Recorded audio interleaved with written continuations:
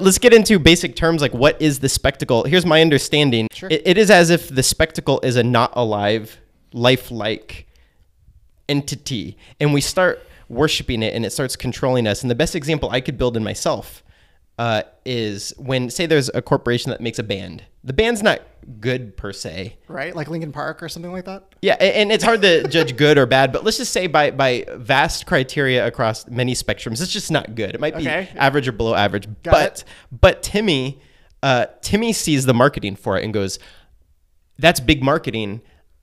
I like it.